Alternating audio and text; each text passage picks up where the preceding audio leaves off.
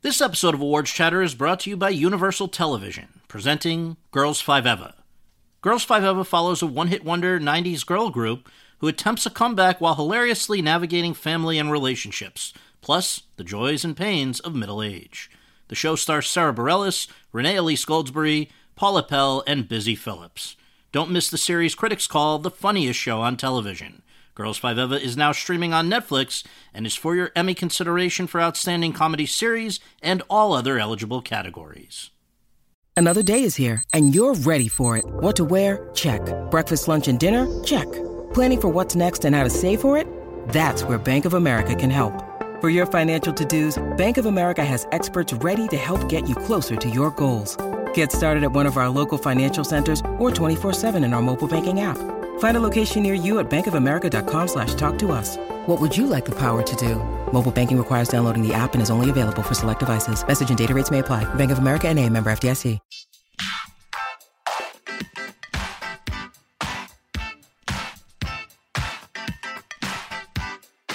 Hi, everyone, and thank you for tuning in to episode 108 of Awards Chatter, the Hollywood Reporter's Awards podcast.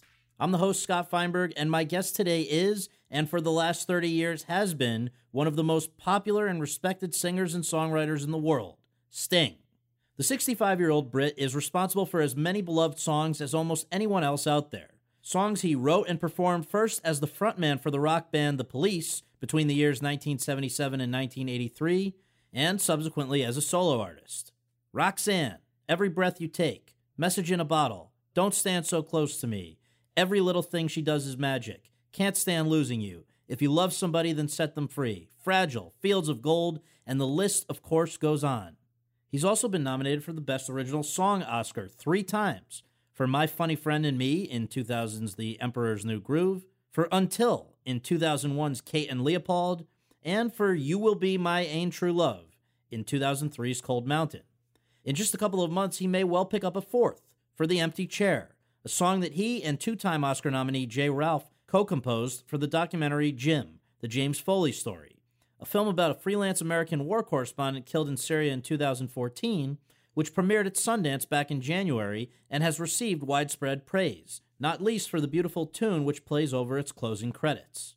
Over the course of our conversation, Sting and I discuss a wide range of topics, from why he so desperately wanted to escape the Northeast England shipping town in which he was born and raised, to how fate introduced music and a Spanish guitar into his life, to how Gordon Sumner acquired the nickname Sting and wound up in, and then later dissolving, a rock band called The Police, to his subsequent solo career, which encompasses a dozen LPs, the most recent of which, 57th and 9th, was released earlier this month and marks a return of sorts to the sound of the music put out by The Police, to why this great musician, who is certainly not sitting around waiting for offers, decided to make the time to contribute his talents to a low-budget documentary about a man he never met and never will meet. So, without further ado, let's go to that conversation. When you need mealtime inspiration, it's worth shopping Kroger, where you'll find over 30,000 mouth-watering choices that excite your inner foodie. And no matter what tasty choice you make, you'll enjoy our everyday low prices, plus extra ways to save, like digital coupons worth over $600 each week. You can also save up to $1 off per gallon at the pump with fuel points. More savings and more inspiring flavors make shopping Kroger worth it every time. Kroger, fresh for everyone. Fuel restrictions apply. Sting, thank you so much for doing this. Really appreciate it. We always begin with sort of a stock question. Where were you born and raised? What did your folks do for a living? I have a little bit of an advantage because I have seen The Last Ship, but I'm going to, for anyone who hasn't, maybe you can provide some of that. I was born in a seaport in the north of England, on the River Tyne. I was born next to a shipyard. My grandfather was a shipbuilder. My father was a milkman. They were married very young. I think my mother was 17 when she had me. Wow. So I was brought up by children. That's interesting. Yeah, it is. Now, I understand that you kind of obviously were amused by what was going on around you. You've now chronicled that in this show that I got to see on Broadway. But at the same time, is it true that from a very early age you knew you wanted to get out of there? Well, you wouldn't want to work in a shipyard. I mean, that's dangerous, noisy, frightening, dark place. And I was enough of a dreamer to realize that perhaps there's another world out there. There were two choices in my town. There was a coal mine at one end of the town and a shipyard at the other. Neither very attractive prospects for a dreamer like me, And the idea of even just being a dreamer there, where do you think that came from? I read something about the Queen Mother coming through one day. It sort of broadened your horizons. I don't know where it came from. I used to work with my dad in the mornings from 5 o'clock till 8 o'clock before I went to school. And all my school friends were in bed, and I used to resent the hell out of that. But it did offer me the opportunity to let my imagination run wild, because it was dark most mornings at that time, and we had the streets to ourselves and didn't say much. So I would just imagine a different future. And I must have dreamt it pretty hard, because it seemed to happen. I wanted to be a musician. I wanted to be a songwriter.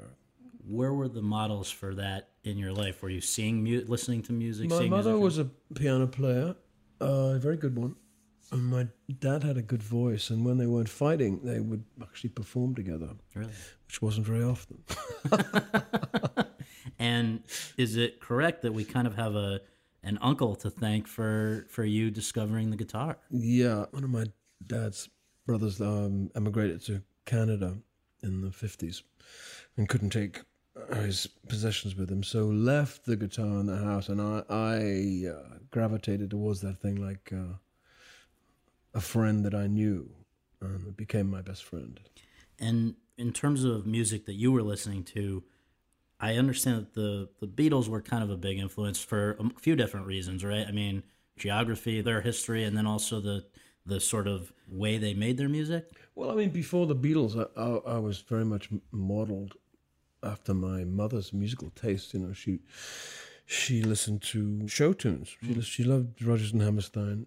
She brought rock and roll into the house. And in 1957, I heard All Shook Up, which had a kind of effect on me, which I can still remember. It was like being injected with an aphrodisiac, to which you had no defense. Right. And I realized that was some kind of future.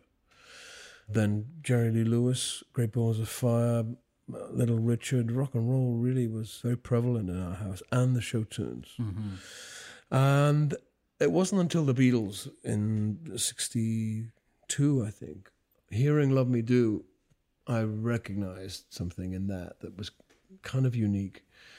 And then finding out that they too were from a northern industrial town like me, and that they wrote their own songs and conquered the world, gave permission to a whole generation of Englishmen the permission to try to do the same. So while you could see that it was possible, you also had to still, until it became a reality, obviously had to pay the bills. So what were some of the normal jobs that you had before you became a professional? Well, I always worked. I always had money in my pocket. I worked for my dad in the mornings, and then in the evenings I would sell newspapers. In fact, my first singing job was selling the Evening Chronicle on the corner to the shipyard workers. My mother thought it was very common, but I did it anyway. And I worked on building sites. I worked on a bus conductor. I worked in an office for the civil service for a while. I then went to teachers training college and became a teacher for 2 years. But all through that, I was a musician. I'd be playing at night in folk clubs, in social clubs, and in nightclubs, backing cabaret, backing comedians, striptease artists, working in theaters, in the pit, in musicals. And once on a ship, right? And I was also working on a cruise ship for a while, which was hell. But in a way, I'm grateful for that rather a wide-ranging experience as a musician. I wasn't just in a garage rock band. I was playing all kinds of music with men who were often, in their 60s or 70s even, and learning to play standards. When all you'd get if you play like an old-time dance music, these guys would play for an hour at a time and never stop. So the only clue you would get about what the next song was the key, and they'd do it with the right hand. They'd drop 2 fingers to the floor for the key of B flat. Or 1 finger for the key of F, or 1 finger up for the key of G. So that's all you got. So you had to go to a 4th below that to find the next key, and then you'd learn all of these standards. So I had a very exacting musical education, not a formal conservatory education at all, but equally exacting. I believe it's the case that while you were in these earlier bands, it was not until the Police that you actually were in a rock band. These were other genres, right, prior to that? Yeah, I played a lot of jazz, Dixieland, traditional jazz. And there are parallels with rock and roll, obviously. I played in like a mainstream jazz group. I played in a big band, and we played Neil Hefti arrangements and bassy tunes. And I learned to read music on the job. What was the Sunderland Social Club, and what happened there that kind of changed things? Oh, well, I used to play all around the towns of the northeast of England in social clubs, working men's clubs. And the main event every night is not the act. That's just a sideshow. The main event is bingo. And we used to play bingo. Do you really want the story? Mm-hmm. So one night we're backstage and we're sharing a dressing room with the bingo machine, which is this big sort of see-through Perspex box with ping pong balls with numbers on and a blower. And the balls are sucked into a Perspex tube, and at the end they're stopped by a kind of lip thing, which is also made of plastic. And our band leader at the time, who was called Gordon Solomon, was just absentmindedly fiddling with it, and it broke. And of course, this was like, breaking the Holy of Holies. The Ark of the Covenant had been somehow, violated. And we were like terrified. At that point, that they about to wheel it out for the main event, which is the bingo calling. And it was too late to stop them. And of course, when they turned the machine on, all the balls went all over the club with disastrous results. And we just ran for our lives because we realized that we'd be killed.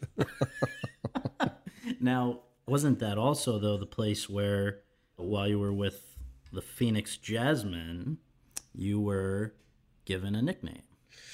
Yeah. I mean, I was much younger than the rest of the band, and I would refuse to wear the band uniform, which was a hideous pink nylon shirt and black slacks. So I would turn up, as an 18-year-old in whatever I thought was hip at the time, and my girlfriend had knit me a top which was kind of hoop, black and yellow hoops, which I thought looked really cool.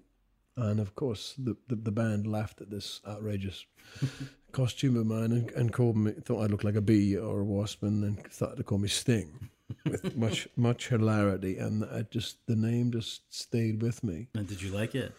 No. It was derisory. But then people got to know me as Sting, and other bands, would hire me, and they said, "What's that guy called?" "Oh, the Sting one." Yeah. Because up to that point you were Gordon? Well, no, I'd always had nicknames, but Sting was the one that stuck, and I just sort of kept it after a while. It was silly, but it worked for me. Yeah. What's happened to the sweater? I have no idea.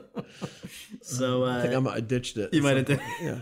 That would be a collector's piece now. So how was it that in 1977, around the time that punk was, I guess, just first coming on the scene, how did you wind up heading south to London and meeting up with these other guys? Well, at the time, it's before that, I was in a jazz rock group based on the work of like Chick Corea's Return to Forever or McLaughlin's Vishnu Orchestra. A band came up from London called Curved Air, who were quite successful. And the drummer came to see us at the request of a local journalist. He said, "You should see this band. They're actually really, they can play." And I met Stuart Copeland, who was the drummer, and he said, "Look, anytime you come to London, here's my number. Give me a call." So, I actually left Newcastle that following week with only one telephone number to my name, which was this one. And he lived in a very posh part of London in Mayfair, and Green Street was actually where the Beatles ended up in London for the first time. And I called him up, and I said, I met you last week in Newcastle. He said, "Yeah." He said, "Where are you?" I said, "I'm actually downstairs in the street in a telephone box." He said, "Well, come up." And I thought this was very posh. I went up like 4 flights of stairs in this very old Georgian house, and I thought, wow, this guy's really successful. I said, "Wow, it's really a very expensive part of town." He said, "Yeah, but it's a squat. We're squatting here." And there was a drum kit set up there and some equipment, and started to play with him. He plugged in. He said, look, I'm thinking of starting a punk band, inspired by the Sex Pistols. And I said, yeah, okay. I didn't have anything else on. This was my only contact in London. So I said, have you got any songs? He said, yeah, I've got a couple of songs. So I learned the songs, and they were just 3-chord thrashers. And then a guitarist turned up. He was a Corsican guy who couldn't really play that much, but he looked the part. And so we became the Police. Well, why the Police? I don't know. It was Stuart's band and Stuart's entire concept. So I just went along with it because I didn't have any other options. But you never knew why it was called the Police. No, I think Stuart had. I think his father was in the CIA. Was one of the founder members of the CIA. Seriously, wow. And so I think that he had, vaguely authoritarian leanings, which were kind of opposite to my political bent at the time. But I just went along with it. And so the guitarist that had turned up was Andy Summers? No. No? It was a guy called Henry Padovani. He was a Corsican guy. And as I said, he was a lovely guy, but he looked great, but he couldn't really play. And then I was in London for a little longer. I met Andy Summers, who was a very experienced guitarist, very accomplished guitarist, more like the kind of musician I was used to playing with. Mm-hmm. And we ended up playing together with Stuart, and we realized that was perhaps the way to go. You felt that it was meshing right away. And then I realized that I could contribute to the writing of this band if I had somebody like Andy who could handle the chords that I was writing, and embellish them and actually make them better. So we became the Police. So the punk thing was a flag of convenience more than anything authentic. And I think people recognized that. Yeah. It wasn't till we came to America that we actually did anything, because we were kind of exotic when we got to America. How soon after you formed was that? About a year. We struggled for a year in London, and then did various tours with people in Europe, like Wayne County and the Electric Chairs, Cherry Vanilla, playing, real grungy punk clubs in Holland and Germany and France. And we were struggling. We weren't doing well until we paid for ourselves to come to New York. Got a gig at CBGB's, and a few people at the record company came to hear us and liked it. Then a radio station in Texas, I think WLBJ, which was Lady Bird Johnson's radio station, started to play Roxanne. Another one in UC Davis in California started to play us. And so it kind of went viral. And as we were touring around America in a station wagon, driving ourselves, Really? We'd hear our song at the same time as Dire Straits' Sultans of Swing, which is interesting because Mark Knopfler is from my hometown too. So we were kind of owning the airwaves. Amazing. What was it like the first time you heard your song on the radio? I mean, actually the first time was in London on the BBC. I heard Roxanne, and I was painting the kitchen with some white emulsion. I was up a ladder, and the radio's on, and I start singing along with the radio. I realized it's me. I just about fell off the ladder and spilled paint everywhere. Now, at that time, before you came to the States, it was, just to contextualize how financially rough it was at that point, how did you guys make your master tape? We stole it. Miles Copeland was Stuart's brother, and he used to manage a band called Renaissance. I think it was called the Renaissance. And he had some old 2-inch tape of an album of theirs in the garage. So we stole it and recorded over it. So we had no morality. When you're poor, you can't afford to have morals. I guess so. Now, why was Roxanne the one that broke through? What, would you have guessed that would be the one? Did it seem to you particularly special, or is that just... Well, it was actually against the grain of what was going down in punk at the time, which was very much kind of very angry, thrashing, sort of fast music. Roxanne was originally a bossa nova that I'd written on a trip to France, on the guitar. And then we got in the studio, and then we messed around with it, and it became a kind of tango. Stuart suggested that we put the beat on the second beat of the bar instead of the front. So it's like a tango. And then it goes into sort of straight 8 rock and roll, and then back to this odd thing. And it's a strange song. It doesn't sound like anything else. And the vocal approach is very unique, and I think it just stuck out like a sore thumb, whether you liked it or not. Yeah. It was definitely a signature. Yeah. that radio took to. And I sing the song to this day. And I'm very grateful for Roxanne. Sure. Obviously, I'm not going to ask you about every one of the great songs that you guys did, but there's one that I just think the origin story, it's sort of maybe illustrative of how these things can happen just unpredictably. Can you share how Every Breath You Take came to you? You know, I was in Jamaica, and I was staying at a place called Goldeneye, which used to belong to Ian Fleming. He wrote all the James Bond books, and it was during the Falklands War, which would be 1982. Mm-hmm. And we were, the police were very successful at the time, and I woke up and just went to my guitar, and it was just a major chord followed by a relative minor, and nothing particularly original. If you read the lyrics, there's nothing particularly original about the lyrics either, and I often ponder why the song is so successful. And when I reflect on it, I think it's because it's very ambivalent.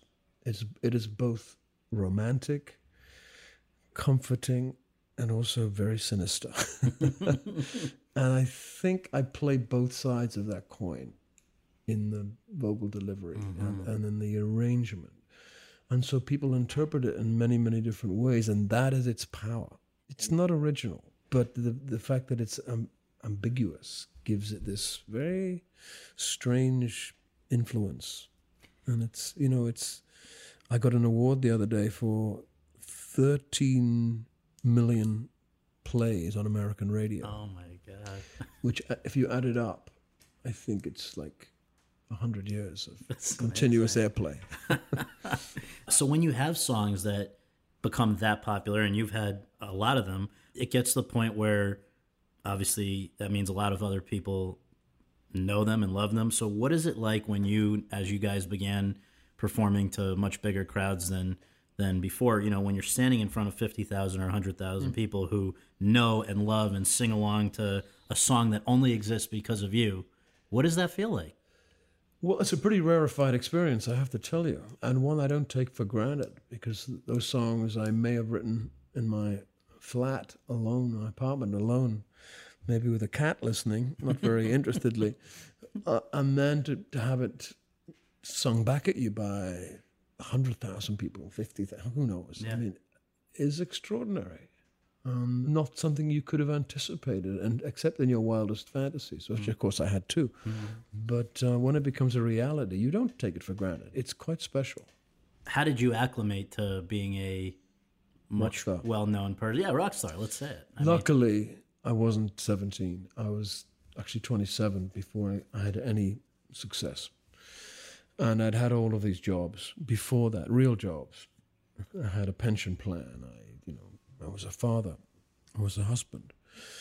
I voted, paid tax. So I had a real life before I had this unreal one, which allowed me some perspective on just what fame meant. It still went to my head. I'll admit that. But it would have gone to my head in a much more catastrophic way if I hadn't had that other perspective of living a normal life. And I'm grateful for it. I'm grateful for those years of struggle, those years of not being sure where the next, meal was coming from.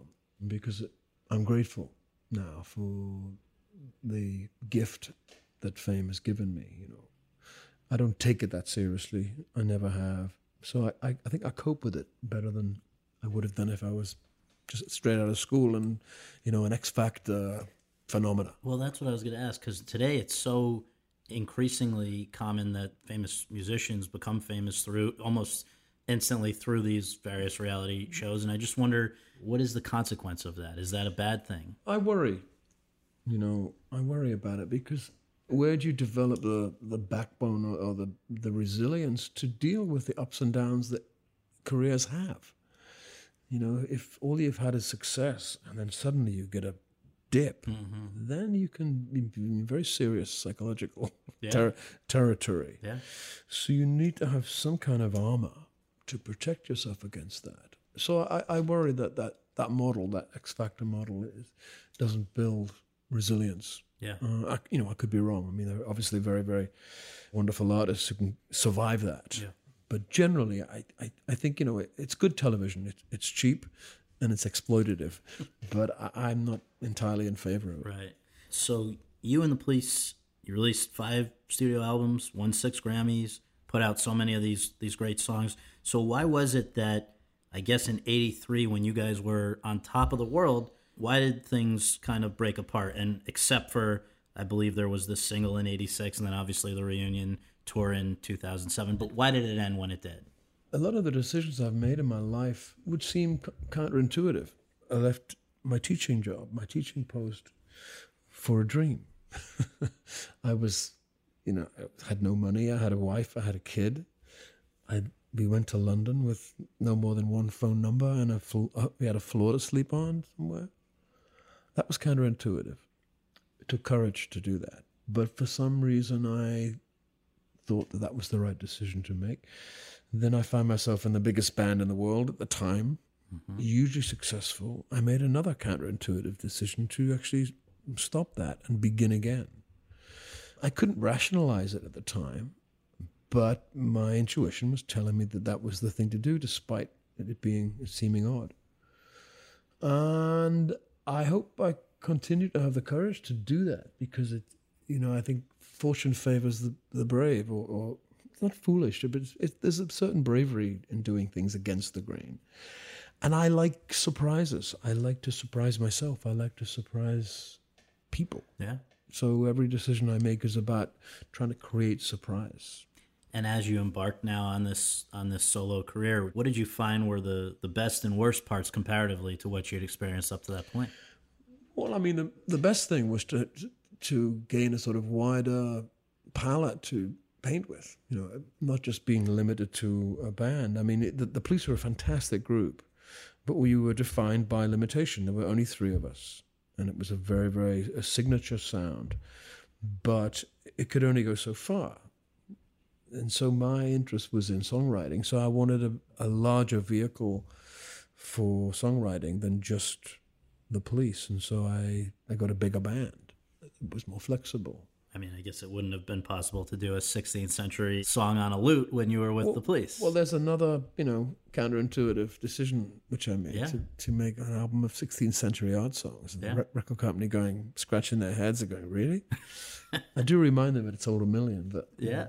Yeah, but I mean, so it gave you more sort of creative freedom to go and try things that interested you. Success for me is creating that space where you can explore. For me, music is an ocean without a coastline. Its depth is limitless. Yeah, I'm just swimming in that thing. I'm just seeing where it takes me. You've said that, quote, it's difficult to write a song that hasn't been done before, and it gets more difficult as you get older because your standards get higher and because you filter much, close quote. So I would have, in some ways, assumed that because you've been doing it for as long as you've been doing it, that it would actually get easier. But you say it's absolutely not. No, I think it's both an advantage and a disadvantage being at this stage in my career, because when you're younger, you're more confident, actually, about decisions you make. There's a sort of cocksureness about you that as you get older, you realize it isn't really tenable. But the advantage to being at this stage in a career is that the issues you're facing are actually much more interesting. And the main one being mortality, the finite nature of life, forces you to develop philosophy. Whereas, initial success, I'm not sure how much philosophy you learn up there. You're in the spotlight, it's the world is great, everyone loves you, you're making pots of money. That's not, doesn't give you time to reflect. So I think having time to reflect on what that means, which is where I am now, allows for more difficult work, but actually, in my opinion, more interesting work. I think all the great art is about that subject, mortality. Is it a concern when you've done such great work in your past that when you do something new, do you yourself consciously ever compare it to things that you've done in the past and say, is this going to stack up? And when you've set the bar so high in the past, does that also give you any trepidation about putting out new stuff? I don't put things out unless I'm surprising myself. Yeah. unless I've, laid a surprise in the composition, or I've made a choice that people might find surprising. It surprises the element of music which you can't do without. And so that's what I go for. Even if the surprise is you've gone back to a certain stage in your career, you're kind of reproducing that kind of energy. That's a surprise too, which I think this current album, to a large extent, has done. And that's what people have said. Oh, it sounds like you're 25 again. Yeah, New York Times was saying we're talking about 57th and 9th. This is the 12th solo LP, which after saying you were not especially interested in going back to rock-sounding songs, that's what some people have felt this was. New York Times said, quote, unmistakably recalls the Police, close quote. Well, I have to remind people that I was in the Police, and I was the singer and the bass player and the songwriter. Right. So it's my DNA we're talking about. Of course. Well, so I do want to talk more about that and a number of these things that you've done recently, leading into Jim, the James Foley story, this documentary that you've done a great song for. But first, can we talk about The Last Ship, which, again, I was fortunate to see it on Broadway actually before you came and started acting in it. And it was a short-lived show there, but you've said that making it was, quote, the happiest 5 years, close quote, of your life. Certainly the most challenging, difficult, enjoyable, demanding 5 years of my life, which I have no regrets about at all. I loved every minute of it. I chose the most difficult thing to do on Broadway, which is to do an original play, rather than, a property that's already has, a resonance, some fairy tale or a movie, Beverly Hills Cop, the musical. Right. Or just your greatest hits. They've a lot of people. Or a jukebox musical. Yeah. That's the easy course. It's not my way. My way is to go the most difficult route. Yeah. So I decided to write about my hometown and the community I came from. It's largely as therapy for myself, to come to terms with where I come from. But also I thought it's an interesting and useful story, which sort of predates Brexit and that the working class alienation, feeling left out. And again, not the easiest subject for a Broadway audience to embrace. A serious subject, not a sort of razzmatazz sort of tale. It was gritty and it was real. But I'm nonetheless very proud of it. And, the cognoscenti who came to see it loved it. Yeah.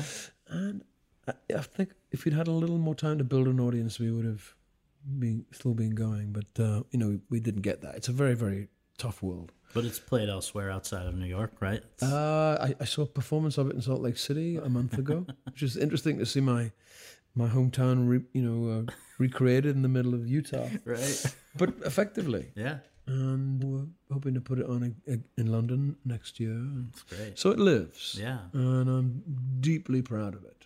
Well, in another recent thing where you sort of went back and revisited the past in a sense, you first performed at the Bataclan in Paris, the venue that was attacked about a year ago in a terrorist attack. You first played there in 1979, I think. So when this horrific thing happened, and now we're coming up on a year afterwards, how did it end up being that you were the artist who was sort of brave enough to reopen it? Well, they were struggling to reopen the venue because acts were understandably reticent about doing it. I was asked pretty late. I was asked maybe 2 weeks before we were about to do it, and I immediately said yes because of two reasons. I thought I could do a good job of reconciling two almost opposite tasks. One to pay respect to the dead. I knew the audience would contain family members who'd lost loved ones, survivors of the event. To honor that, and also to celebrate this historic venue and bring it back to life, celebrate the music and the life that had gone on there. So reconciling those two tasks was not easy, but I think we managed to do it. In that I began with a minute of silence for the dead, and then rather than start with a bang, I started with the song I normally finish with, which is Fragile. Which has been used effectively for similar events. I remember singing it after 9/11 to great effect. It's a very specific song about the effects of violence and the fragility of human life. And so once we'd done that, then the audience could relax a little more, and it became then a celebration of life. But it was important to have that ritual first. Sure. There were families there, one mother holding a picture of her son who she'd lost, so it was not the easiest gig in the world, but I'm very glad I did it. It was well received. Yeah, I know it meant a lot to people.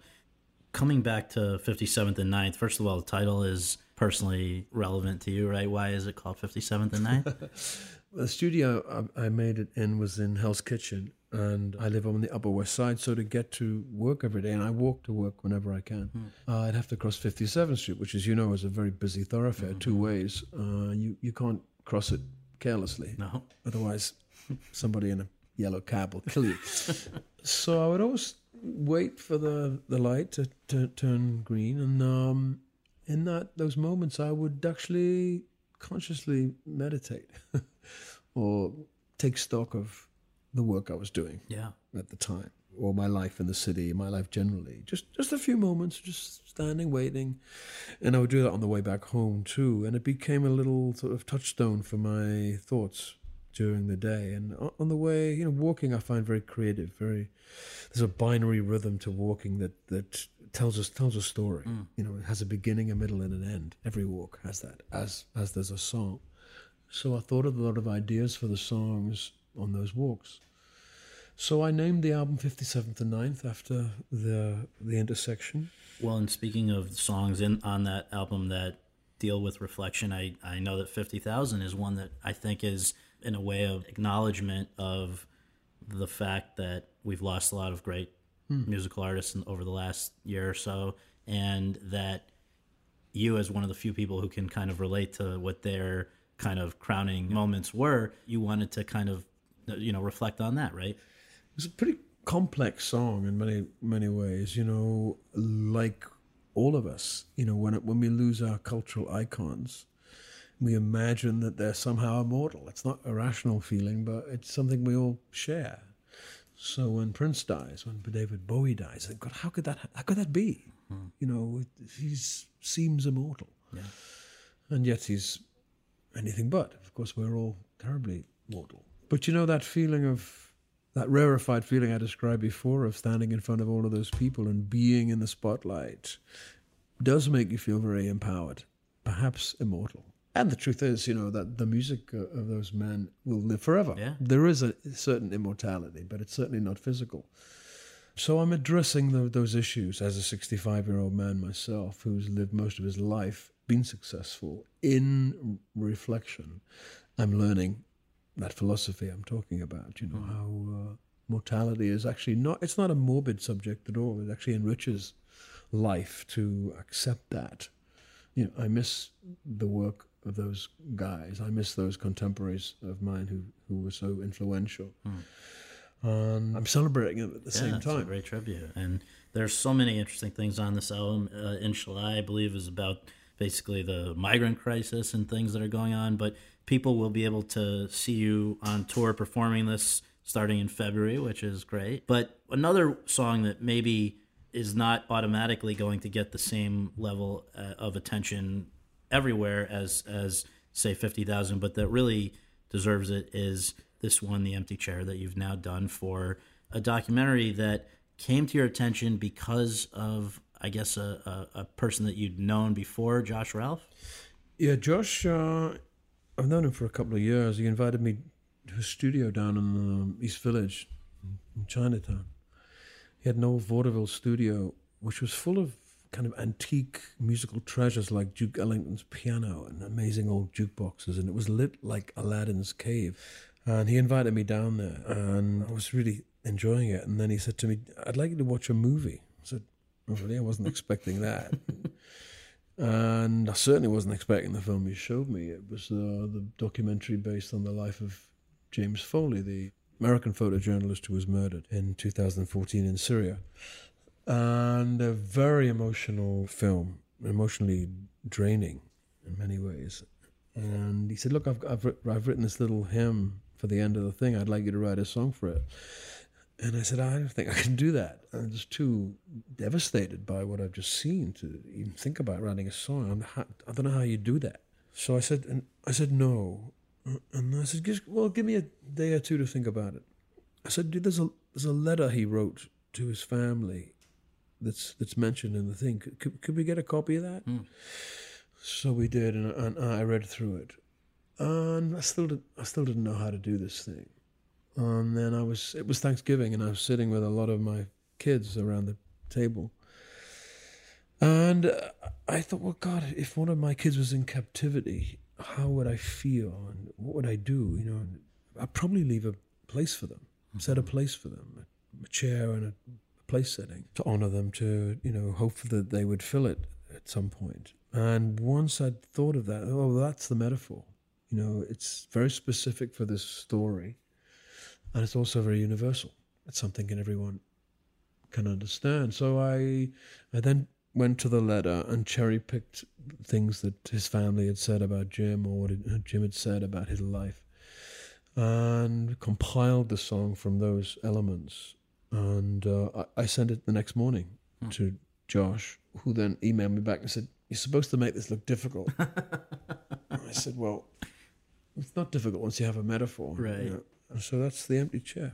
And it closes the film, which obviously the film itself deals with some dark things, but to have it end in a hopeful, sort of at least uplifting way is important. Well, it helps you get your coat on. Yes.